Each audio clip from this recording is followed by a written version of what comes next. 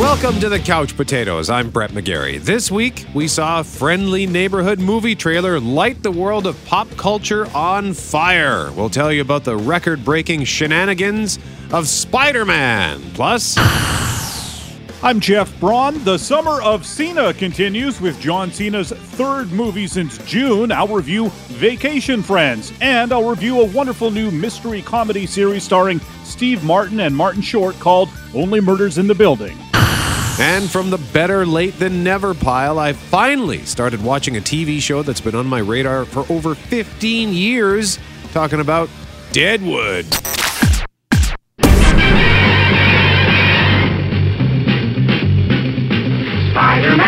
Spider-Man does whatever. Wow, this was a big week for Marvel as they put on the full court press to get us ready for the next few months at the movies, including the release of the first trailer from Marvel and Sony for Spider-Man No Way Home. That's right, folks. Spider-Man is in fact Peter Parker. Listen, I did not kill Mysterio. The drones did. The drones that are yours. Does any part of you feel relieved about all this? What do you mean? Now that everybody knows you don't really have to hide or lie to people. For the record, I never wanted to lie to you. But how do you tell someone that you're Spider-Man? Now everybody knows. But this isn't about me. This is hurting a lot of people.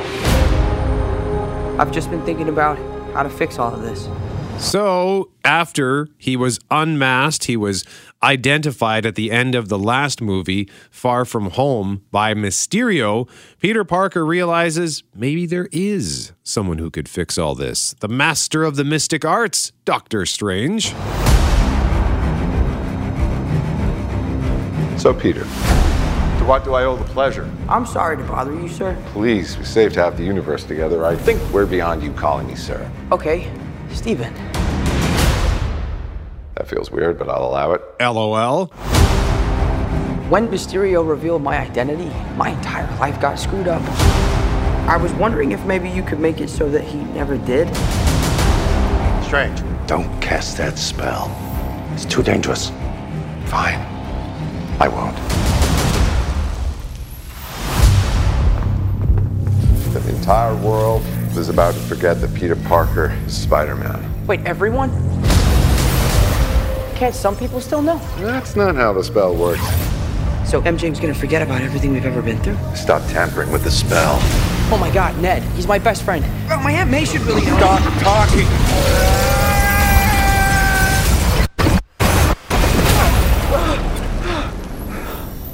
What just happened? Peter Parker yapping during the spell screwed it up. That's what happened. He opened the gate to the multiverse. We tampered with the stability of space-time. The multiverse is a concept about which we know frighteningly little. The problem is you trying to live two different lives. The longer you do it, the more dangerous it becomes.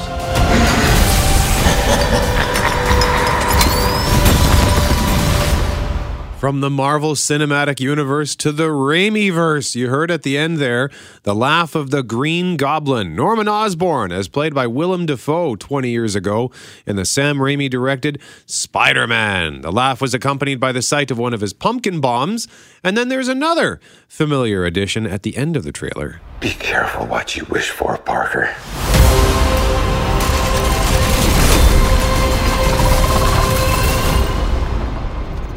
Hello, Peter.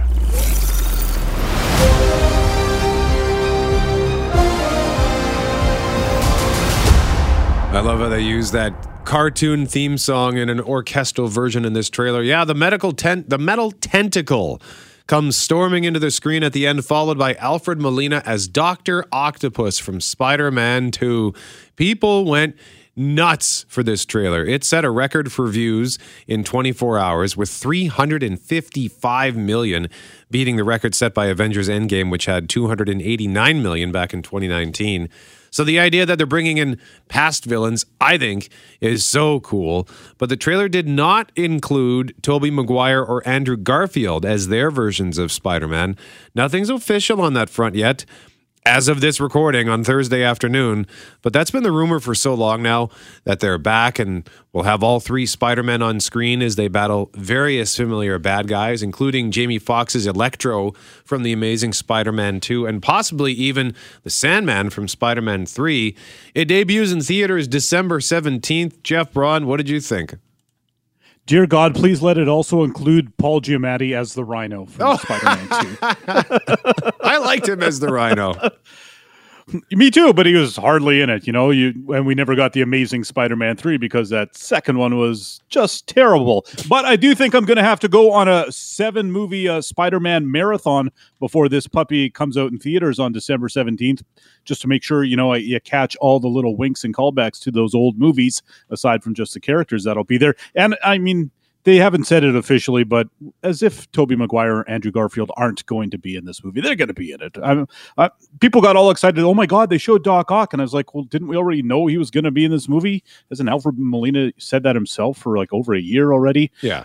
It was just good to see it though. And to get now some, physical evidence about the multiverse that the MCU has been teasing for quite some time already. So I'm excited to get a Spider-Man movie because I think these Spider-Man movies are the second best little franchise within the MCU after I really like the Captain America movies. So I want the Spider-Man story, and then we're clearly getting this broader MCU stuff with the multiverse that's going to just affect everything. And, we saw shades of it in Loki already and things like that. So it's very exciting. And we've got these other 2 that we're going to talk about in a minute, but they're brand new to the franchise, and this is something we've seen before, something familiar and comfortable from the MCU that we haven't had in a while, so I'm excited for that. Yep, and I'm curious to know if this is going to be like the full-bore multiverse that they're getting ready for, right? Like Loki had the sort of the introduction to the multiverse, and the new Doctor Strange movie is called The Multiverse of Madness. But the Spider-Verse is something that's been a part of the Spider-Man comics for years, and even back in 2018, of course, they had that animated film Spider-Man Into the Spider-Verse, which featured the Miles Morales character or version of Spider-Man, and that film was tremendous, and we had a whole bunch of spider characters in there, including the spectacular Spider-Ham, Peter Porker. Yep. So that was wonderful. So maybe this is just their way of kind of easing their way into the multiverse, but either way, I am so excited to see all 3 Spider-Men take on the variety of villains. Because even though that Amazing Spider-Man 2 movie was not good, the Electro effect was pretty cool, wasn't it? I don't know. I've just erased that from my memory. Will Smith sent me one of the little Men in Black things, and I was like, all right, just delete that from the old memory banks, please. Okay. I really can't remember that movie at all, except that I thought it was incredibly stupid. Yeah, it was bad. Also, this week from Marvel, actually, I guess this was late last week, just days before releasing the Spider-Man trailer, Marvel released the final trailer for Eternals.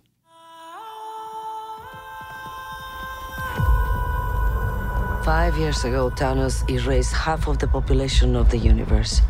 But the people of this planet brought everyone back with a snap of a finger. The sudden return of the population provided the necessary energy for the emergence to begin.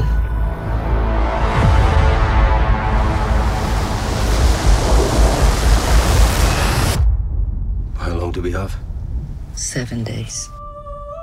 All right, so there's a lot to unpack here. There's a lot to learn about the Eternals, and if you really want to go down the rabbit hole, I recommend New Rockstars on YouTube. They go through these trailers with a fine-tooth comb and give you every Easter egg and explain everything that you need to know. But I'll just give you the Cole's notes here, because much like the Guardians of the Galaxy when that was first announced, I knew nothing about the Galaxy, the Guardians then, and I knew nothing about the Eternals when this was announced. So this trailer reveals a little bit more of their story. First, the Eternal story spans thousands of years. They're immortal. We see them in the trailer arrive on this massive ship that looks like a stealth bomber, as though it was carved out of granite. They are super powerful. And as, you know, the question is, where were they during the Infinity War? well, they have sort of kept to themselves, more or less. Well, here, I'll just fire this off for more explanation.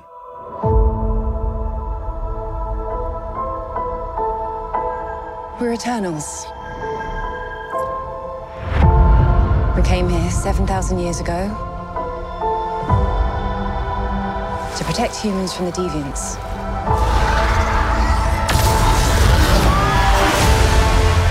Why didn't you guys help fight Thanos? Or any war, all the other terrible things throughout history?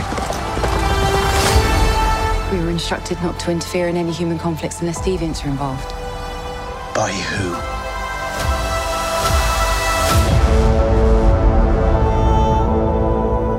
By a really big celestial being. So the Eternals were created by the Celestials. Celestials, just picture like a really giant space guy. That's a Celestial. I don't know much about them either. But the Celestials created the Eternals to protect themselves and their experiment on Earth. And one of the groups they were designed to protect against is the Deviants, which is a product of the same experimentation that the Celestials used to create the Eternals. But unlike the Eternals, the Deviants evolve, and they've evolved in a bad way. The movie's directed by this year's Best Director at the Oscars, Chloe Zhao, and has a stellar cast, including Angelina Jolie and Salma Hayek. From Game of Thrones, Robb Stark, a.k.a. actor Richard Madden. He plays an Eternal who's like Superman. He flies, super strong, shoots lasers out of his eyes. Gemma Chan is in it, Kumail Nanjiani, and Jon Snow is in it too, Kit Harington. He's not an Eternal, but his character's name is Dane Whitman, who is another hero from the Marvel Universe we've yet to meet, the Black Knight. So that looks cool, and it debuts November 5th. And don't forget, just days away from the release of Shang-Chi and the Legend of the Ten Rings.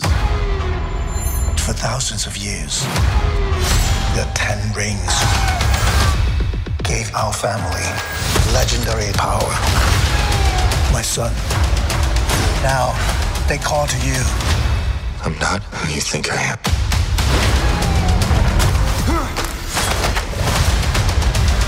Marvel Studios' Shang-Chi and the Legend of the Ten Rings. Rated PG-13. If I die, it's your fault.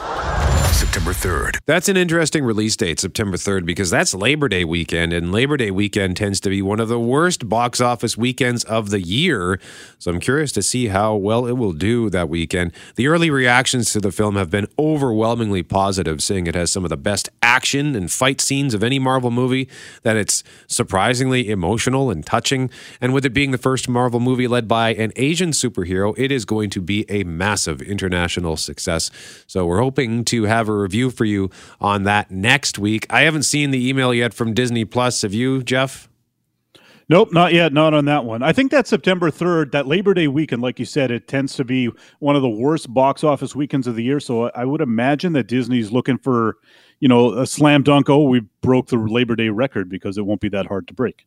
Ooh, good point. That can give them more publicity as they continue to ramp up with Eternals and Spider-Man, and Doctor Strange comes out early next year. So it's going to be an exciting time if you are a fan of Marvel. But up next, we are switching from Marvel to the Doctor of Thugonomics himself, John Cena. You're listening to The Couch Potatoes. I'm Brett. He's Jeff. We are The Couch Potatoes. We're actually going to hold off on the Doctor of Thugonomics. We'll do that in our next segment, because we want to tell you what's new in theaters this week.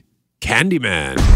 And the legend is, if we say his name 5 times while looking in the mirror, we could summon him. Summon the Candyman. Hell no.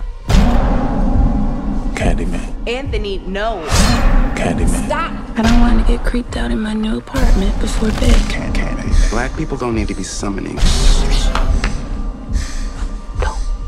I dare you. Don't say that. Say his name. Candyman. You better not do that last one. Candyman. You want to be a part of the story, right? No. Say his name. Candyman.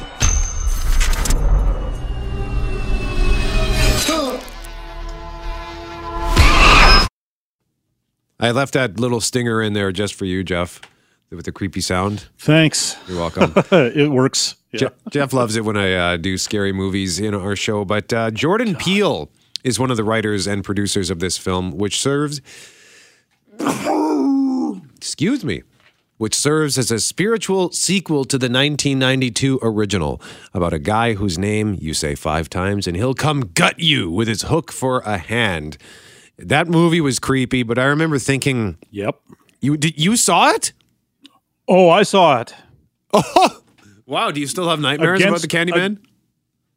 I try not to think about it. I saw it against my will. It was a peer pressure thing. There was like 15 or 20 of us in high school in somebody's basement, and they wanted to watch it and turn out all the lights. And I just like sat in the corner and like curled up in a ball. And I kept trying to pepper the movie with like my wiseacre comments or whatever to get people to laugh so it wouldn't be so damn tense watching the thing. And then people were going to the bathroom and looking in the mirror and saying Candyman's name 5 times. And that was one of the worst nights of my life. Okay. Well, I remember thinking it was really creepy, but it got kind of weird at the end. So I should really watch that again because I haven't seen it probably since around 1992, 1993. So this movie... Here's the description. For as long as residents can remember, the housing projects of Chicago's Cabrini Green neighborhood were terrorized by a word-of-mouth ghost story about a supernatural killer with a hook for a hand. In present day, a decade after the last of the Cabrini towers were torn down, visual artist Anthony McCoy, played by Yahya Abdul-Mateen II, who was in HBO's Watchmen and the movie Us, and his partner, gallery director Brianna Cartwright. They move into this luxury loft condo in Cabrini, now gentrified beyond recognition and inhabited by upwardly mobile millennials. Well, his painting career is on the brink of stalling, so he has this encounter with a Cabrini Green old-timer who learns more about Candyman, decides to dive into the world, and he unleashes a terrifying wave of violence that puts him on a collision course with destiny. It's getting amazing reviews. It's at 89% at last check on Rotten Tomatoes. And Tony Todd is said to be back as the Candyman. So if you like Tony Todd in the first one, you might need to check this out. You are listening to The Couch Potatoes. Welcome back to The Couch Potatoes. I'm Jeff, he's Brett, and the summer of Cena continues with John Cena's third movie in as many months released this weekend, Disney Plus's Vacation Friends. Also stars Lil Rel Howery, Yvonne Orji, and Meredith Hagner. Excuse me, this is a private event. Oh, it's cool. We know the bride and groom. We met these 2 animals down in Mexico. Why does the salt not taste salty? Oh, because it's cocaine. What? I don't do drugs. Even on vacation? Okay, look, we just gotta contain it. It's only happening because you said see you later. I said it without meaning it like any decent person would. Good evening, everyone. What is he doing up there? Marcus and I crossed paths in Mexico. Get to know each other intimately. This is the best wedding I've ever been to. Put that bottle on your head. Babe, he's not serious. We've been drinking and... Count it! You hit the bottle this time! What?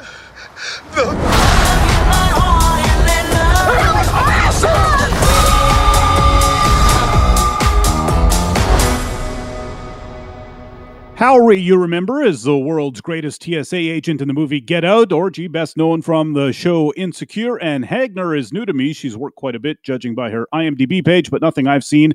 I did notice that she's married to Wyatt Russell from the Falcon and the Winter Soldier show. But John Cena is the big star of Vacation Friends. It's his third movie this summer after Fast and Furious 9 and The Suicide Squad. This one, less of a blockbuster. It's a Hulu movie in the U.S. and in Canada. It's out now on Disney Plus, their Star division. They're the grown-up arm of the streamer. And that's a good thing because this is most definitely a movie for grown-ups, unless you think your kid would be interested in watching people trip on magic mushrooms or something.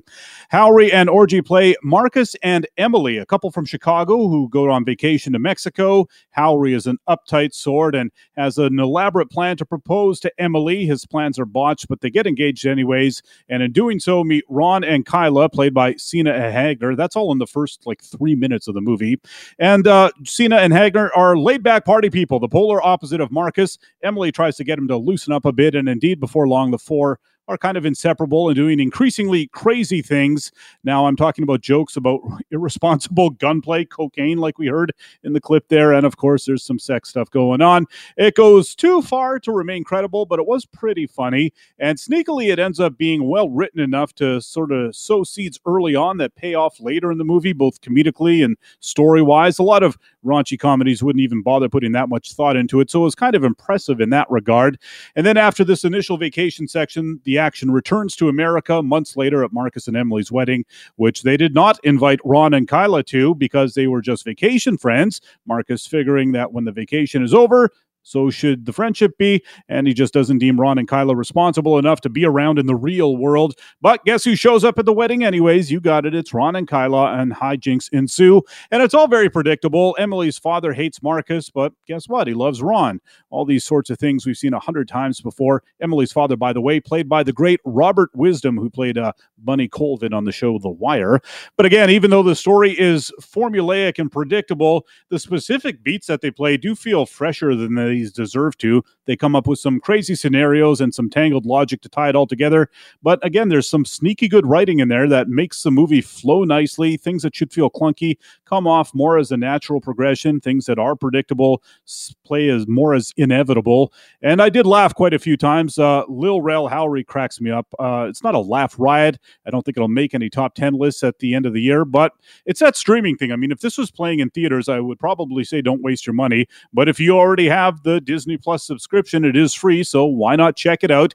If, after 20 minutes goes by, you haven't laughed yet and don't care to see what happens next to these people, just turn it off. If you do laugh a few times but aren't sure about the story, I would say stick with it, because even though they're not breaking any new ground here, the story is thought out well enough to be satisfying in the end. So that's Vacation Friends. It's not great, but it's not bad. 3 couch cushions out of 5. Brett?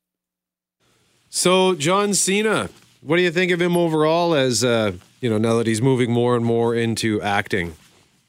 Now that I've seen him more than anyone else on my TV or in a theater screen this year, you know what? He's been growing on me. I really wasn't sure about him at first. Although he had a really small part in Trainwreck that was really funny. Yeah. And just in small doses, he has seemed good. And I'm getting used to him in bigger doses. I don't mind him at all. I think he's a pretty good actor. You want to just compare him to The Rock right away, just because they both came from wrestling. Yeah. And I don't know what other wrestlers have gone on to proper acting careers like this. Like, I know Jesse Ventura is in Predator and did a couple of other things, and Hulk Hogan did like a handful of just the world's worst movies. But for actual guys that can actually do it and go the distance, I think we got The Rock and Cena so far. And they're different vibes. I think The Rock is much more concerned about The Rock's image than John Cena. Seems like he's up for anything, and that makes it a little bit more fun with that guy. Yeah, Edge, aka his real name Adam Copeland. I know he was in a movie that you watched, co-starring Kelsey Grammer. Money Plane? Yeah, Money Plane. That was awful, right? Yeah. Okay, that belongs in the Hulk Hogan pile. But he was also he had a pretty major role in Vikings, which was from history. And I quite liked him in that. So he definitely has some acting in him. I hope we see him in more stuff. But in terms of that mainstream viability, The Rock and Cena are probably the best shot that wrestling has to make the transition to acting. So, that sounds kind of fun. So, all right, what else you got here? Like I said, check it out. It's on Disney Plus. Also new on Disney Plus, a show that debuts this coming Tuesday. Steve Martin, Martin Short, and Selena Gomez star in Only Murders in the Building. This doesn't make sense. Where do we start? At the very beginning. I got in the elevator with these 2 weirdos. Then Tim got in the elevator.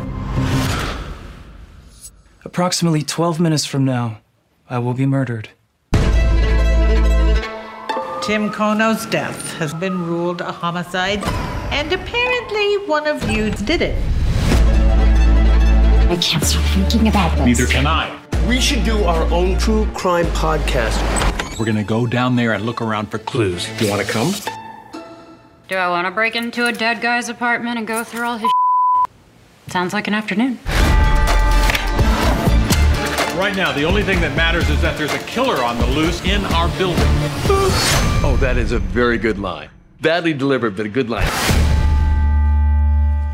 Only Murders in the Building is a comedy murder mystery series with a twist of drama, and it's just fantastic. It's a 10-episode series. I've seen the first 3 episodes, and it's been consistently good. Steve Martin and Martin Short have become one of the great all-time comedy teams. They've toured together the past several years, and of course, they starred in several movies together, decades ago, things like Three Amigos and the Father of the Bride movies. Now, with Only Murders in the Building, they're back in a new way. I don't think either of them have really been on a TV series before, outside of guest appearances or sketch comedy shows, things like that. Here, they play neighbors in the Arconia, a fairly upscale New York condo building. Martin is a semi-retired actor. He had a cop show 20 years ago that he's still sort of known for, while Short is a Broadway director whose light has also faded over time, and they have this other neighbor played by Selena Gomez. They're not quite sure what she does or how she has come to live in their building. I don't think I've ever seen Selena Gomez act in anything before, nor have I listened to her music, but I know who she is, and she does hold her own on screen with these guys. And there are some good generation gap style jokes too. At one point, Steve Martin tells Martin Short, "Oh, I'm going to call her. Or should I text her?" And then Short says, "Yeah, they seem to be irritated by phone calls." That's pretty funny.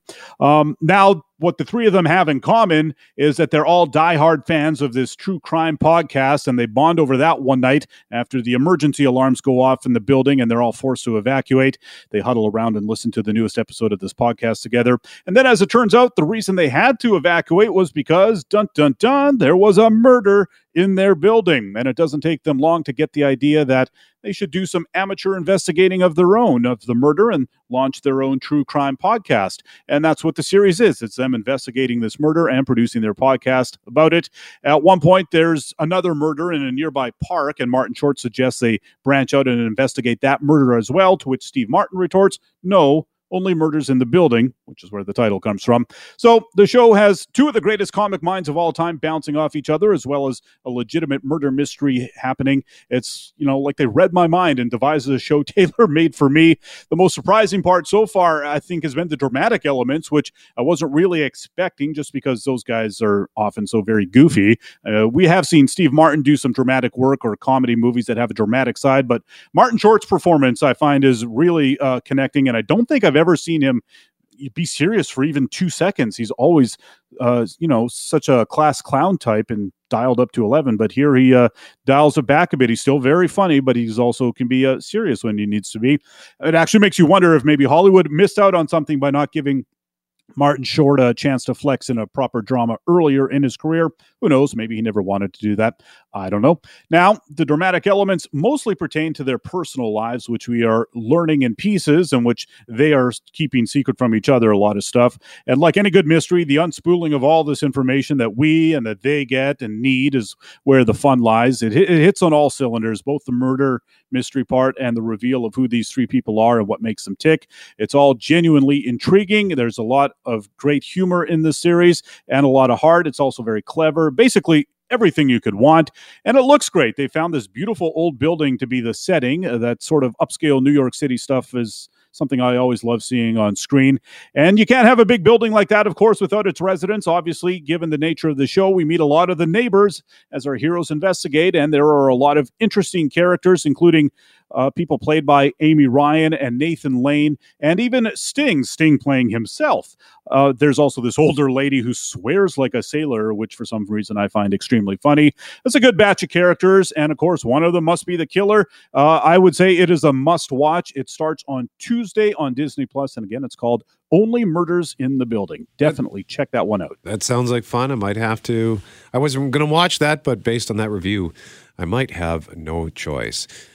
I think part of the reason why I wasn't going to watch it is because I've got so much stuff to watch, but I've put all the new stuff I got to watch aside to finally visit what is seen as one of the best TV shows ever made.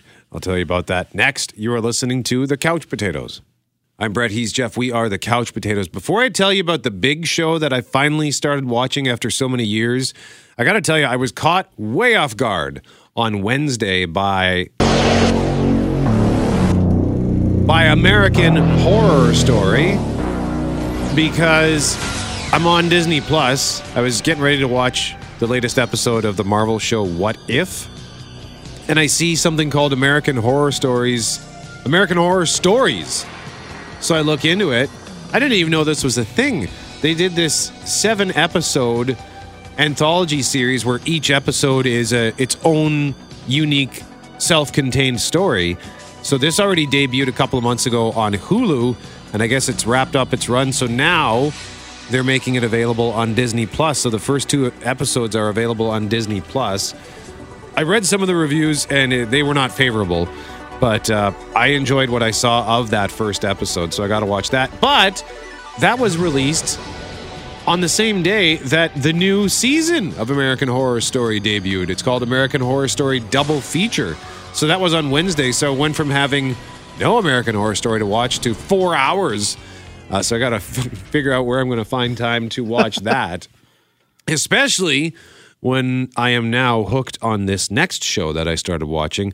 Just this past week, I've been meaning to watch it for years, but it just fell by the wayside like so many other shows because there's just too much to watch out there. But upon the urging of one of my colleagues, I finally checked out Deadwood.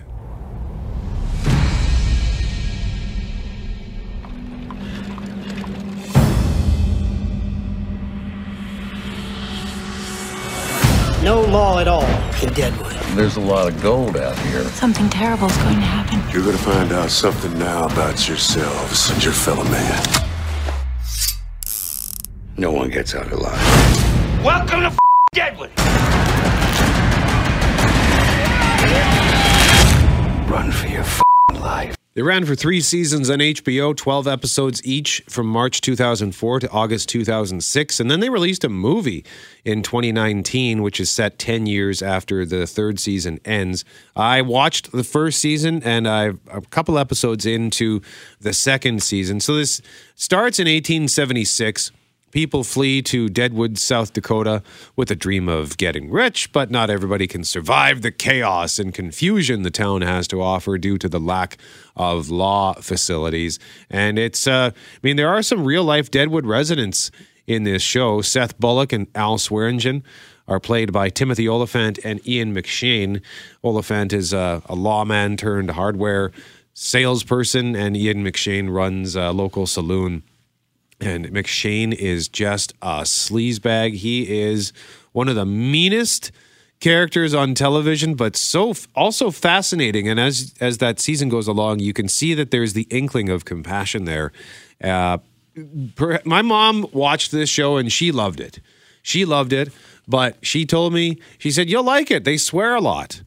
And wow, like I knew this show was filthy in terms of its language, but nothing could have prepared me. I looked it up. I was doing some research because there's one word in particular in it's the 10th episode, the Mr. Wu episode, and they say it I think 36 times, but that's a drop in the bucket compared to they say the F word 3,000 times over the course of the series. That's amazing. That is amazing. But it's not like a grossly obscene. It's not just juvenile. Like the language is almost. It's quite poetic at times because they're still very well mannered in spite of the fact that everyone might kill you at any moment. The set is tremendous. The ensemble cast is amazing. Like it really is one of the best shows I've ever watched. And the first season was the lowest reviewed in terms of the 3 seasons. I think it was 85%, and then it went up to like 98% and 96%. So if you've never watched Deadwood and you want to check it out, it's available on Crave. We got 30 seconds, Jeff. I can't remember. Have you seen any of Deadwood? I've seen the first season, and I did enjoy it, but I don't know why I didn't move immediately on to season 2. I know it's a couple years ago since I've seen season 1. So, but now that you've rekindled my interest here, Brett, I think I will start up on season. I'll read what happened in the finale of season 1 and then start on season 2. That's all the time we've got. I'm Brett. He's Jeff. We are the Couch Potatoes. And remember, if it requires getting up off the couch, don't bother.